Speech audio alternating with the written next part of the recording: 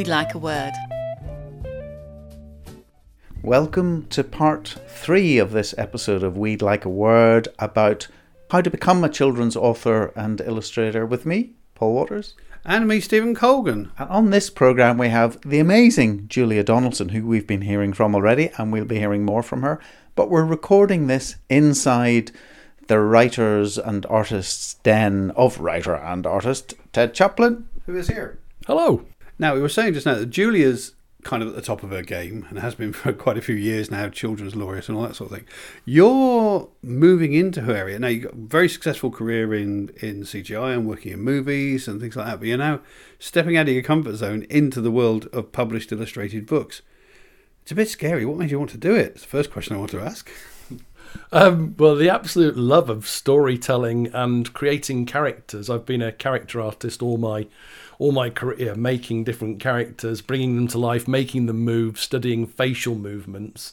And I think all artists have just got this burning desire just to sit there and doodle and draw constantly and create things. And when you've worked in a storytelling medium like film and TV, it becomes quite natural to want to create your own stories at some point. I was going to say, that's the big thing, isn't it? Because when you're working in films, you're always animating or working with other people's ideas and stories, and it's wanting to do your own. That is a burning thing, isn't it? I understand that completely.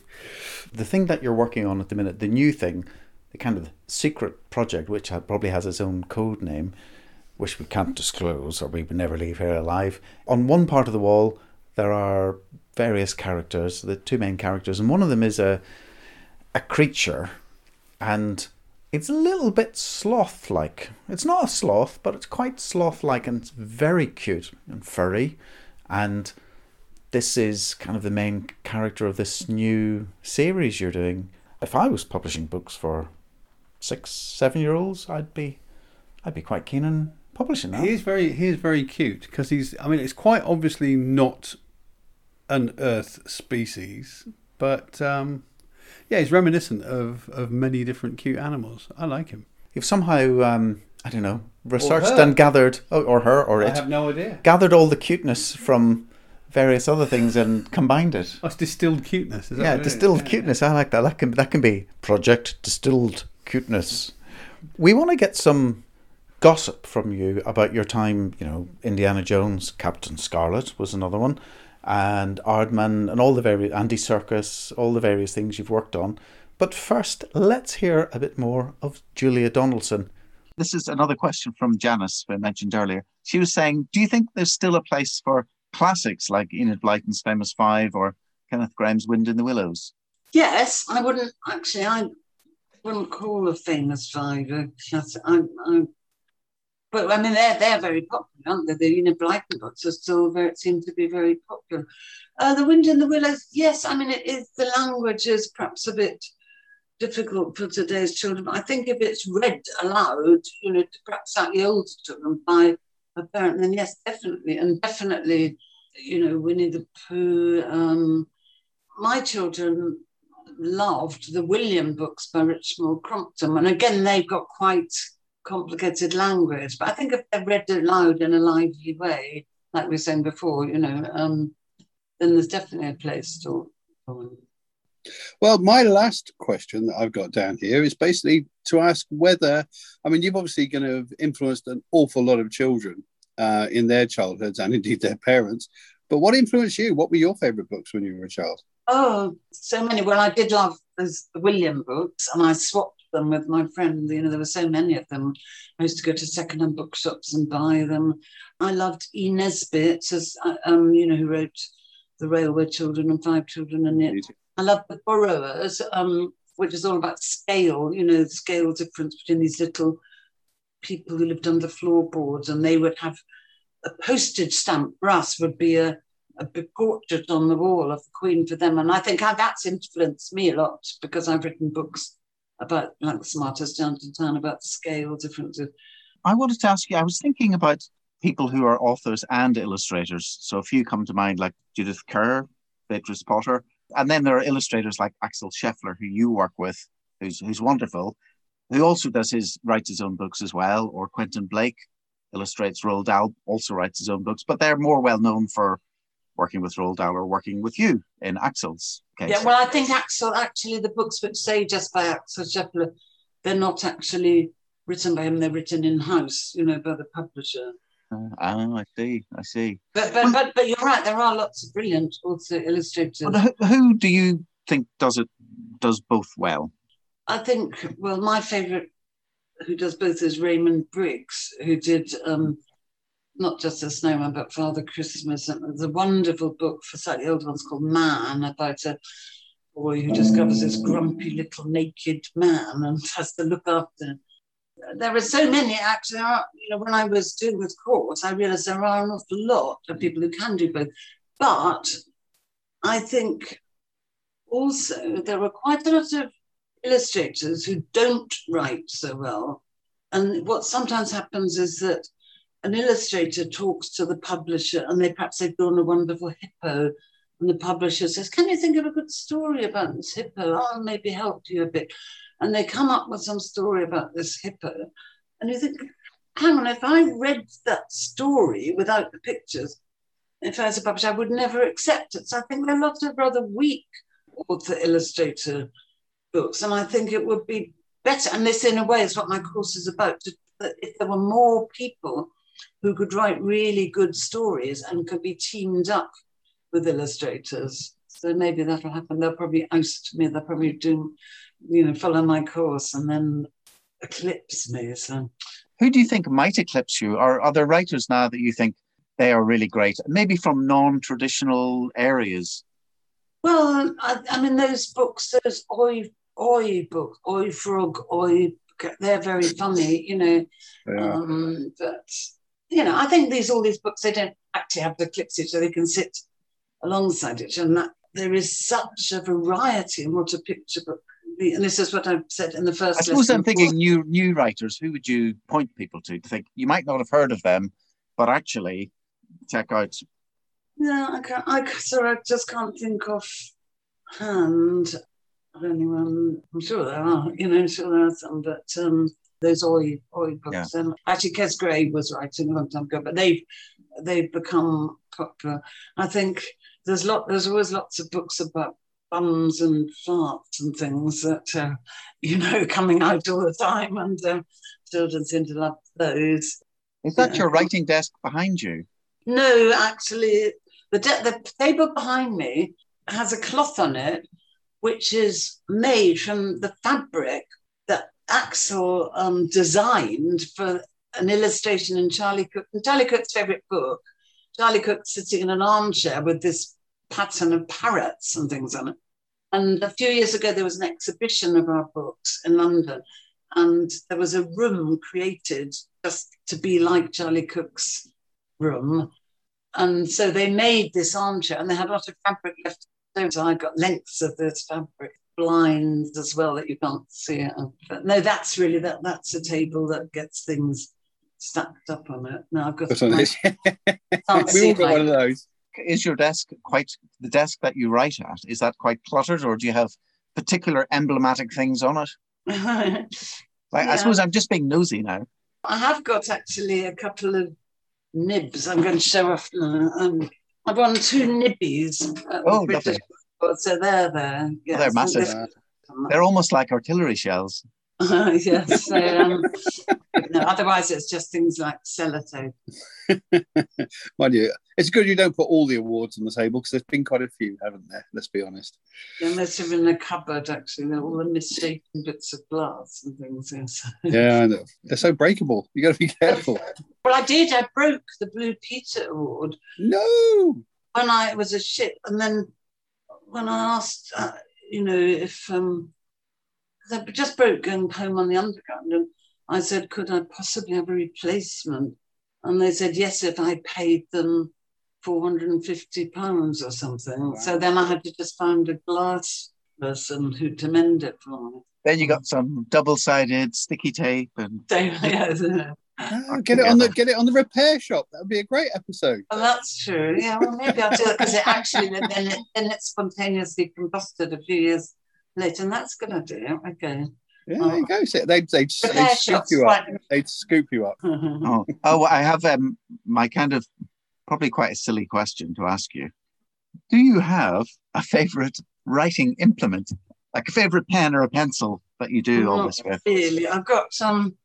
This is quite a nice kookaburra that I got in Australia. That's quite nice. But no, that's a pencil with a kookaburra on the end. Yes, kookaburra on the end. Pencil topper. But mainly, I'm just writing in my head. For a long time before I put pen to paper, I'm mulling over the storyline and in my head when I'm out for a walk or when I'm in a bus. So it's not all pen and paper or keyboard. Going back to your course, so there are lots of things you're facilitating, giving people good advice of what to do. Are there any things that you wish people would do less of or would not do? Well, I've said already about rhyme. I think when people just write, the first thing comes into their head and then find something miscellaneous to rhyme with it and go on and on like that, that's one thing. The other thing is I think people don't realise that you don't normally submit a picture book with pictures. If you're a writer, you don't normally get your next door neighbour who's maybe won the art prize at school to send the pictures in. And so many people, not surprisingly, they think that's what you do. But actually, if the publisher likes your text, then they've got a whole stable of professional illustrators. Of course, yeah. And also where the text is, there's a whole art to the pagination of the book and a certain number of pages. So I go through all that in the course, actually. You don't have to submit it ready paginated, but it's quite a good idea to have that, in your head so you don't write reams and reams or so it's not too short or too long. That's a good reminder that the text has to stand on its own.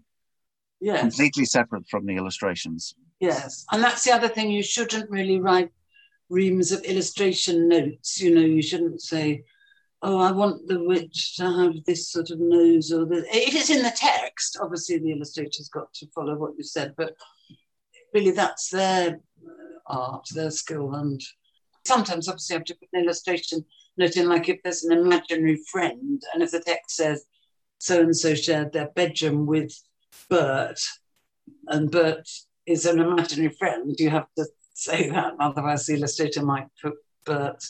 The best children's books do also work as audiobooks because words have all the best pictures, as the old saying goes, and yes. There's no reason why they can't work as audiobooks, but the words have got to be right in the first place.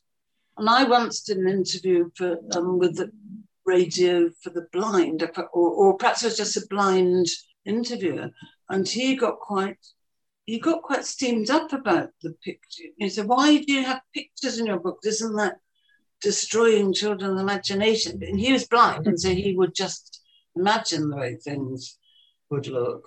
But I think that's taking it a bit far. To my mind, the pictures are like a child's first art gallery. They're all these different styles, and some of them wonderful artists, very varied again. But I think older books, I quite like not having illustrations. I remember my mother once saying to me, of Christmas, she wanted a non-illustrated hardback of Pride and Prejudice because she knew how she wanted Elizabeth Bennet, but she didn't want to see someone else's picture. It's really hard to find a non-illustrated one. So when I think of your writing, I immediately start singing, wise old man, will you help me, please? Or else I think of, look me up and down, I'm the smartest giant in town. Yeah. What's the favourite kind of line or couplet or rhyme that you've written in all your books? Well, talking about singing, actually, I've just recorded a lot of songs for a new songbook of songs based on my books.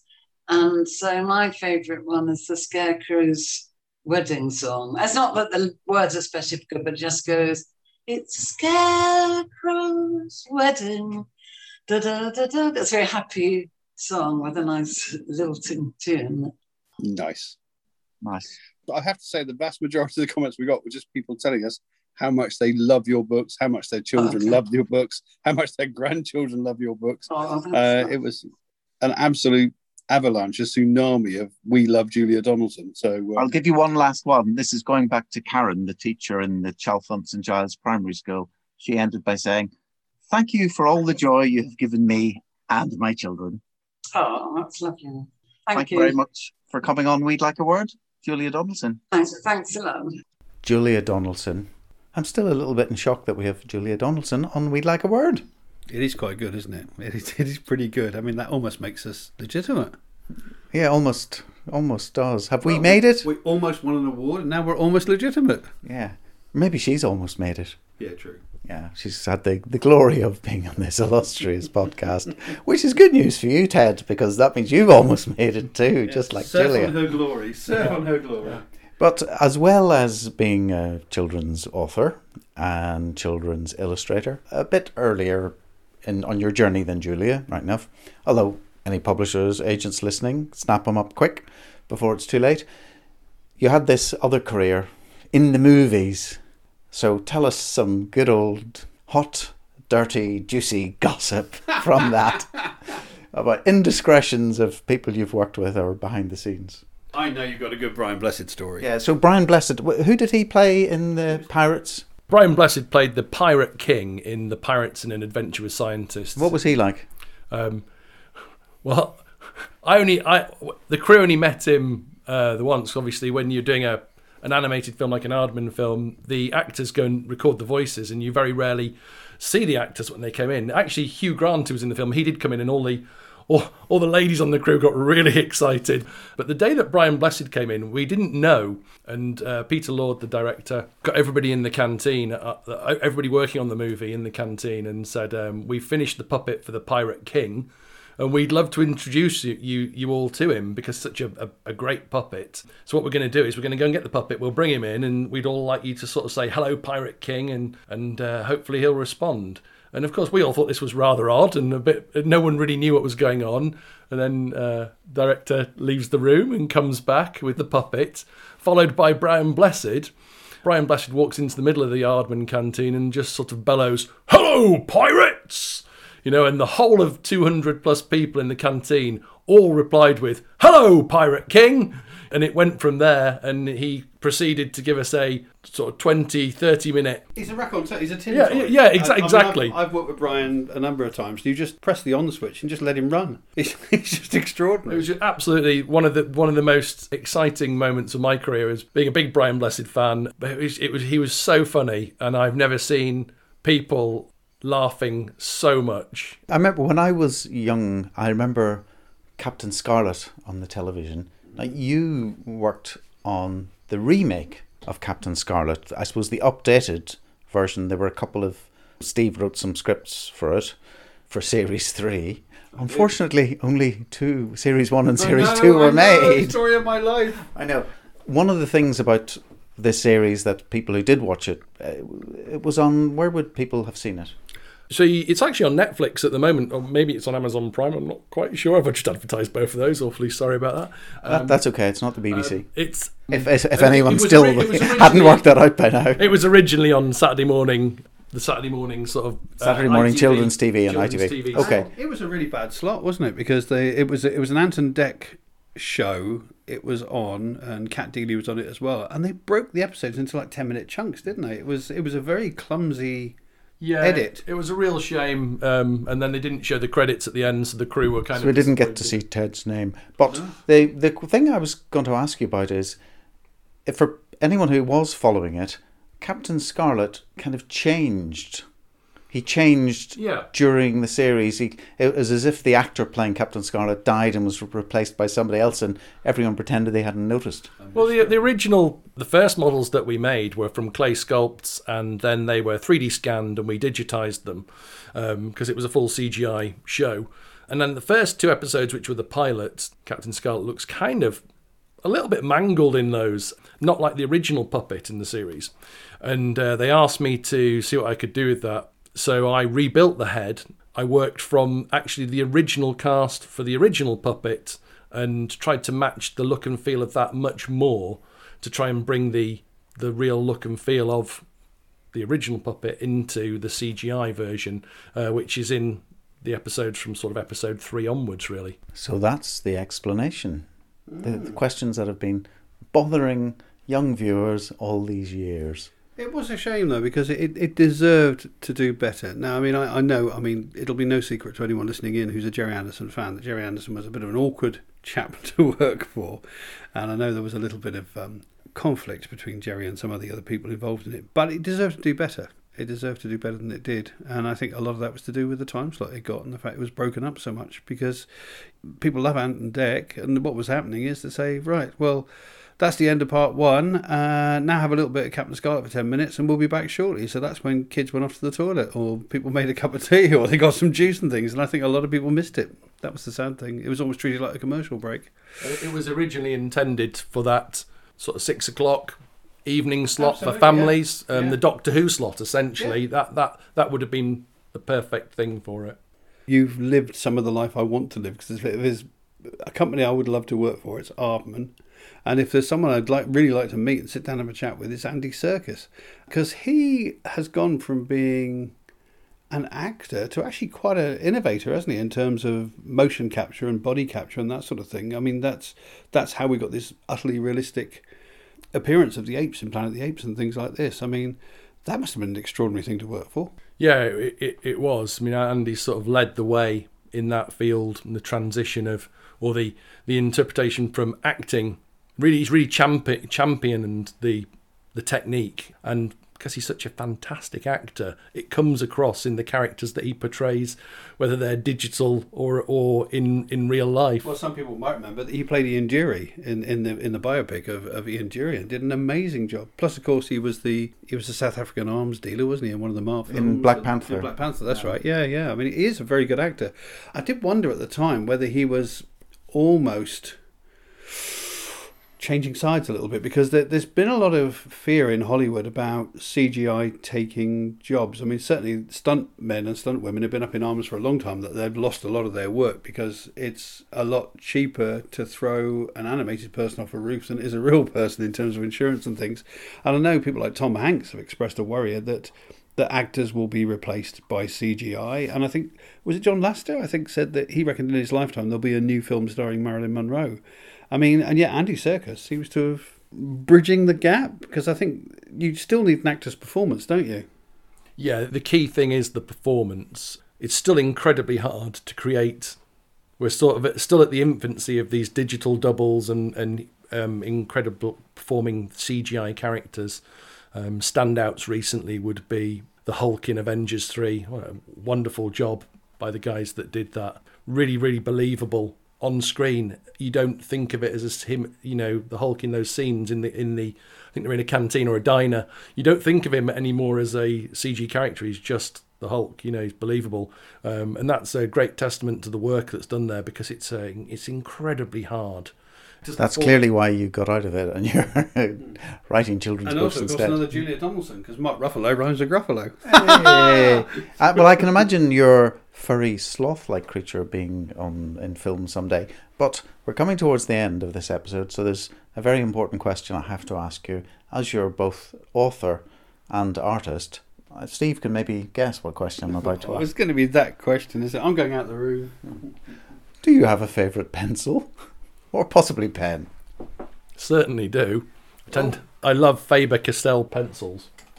You see, Steve, he's got a favourite pencil. They are nice pencils. I've got some of those. Look at that. I almost thought you were going to say, I don't use pencils, I use computer. Interestingly, in one of there's a Sherlock Holmes story where he even mentions the original Faber pencils as one of the clues. I can't remember which Sherlock Holmes story it is, but they've been around for a long time and they're incredibly well made.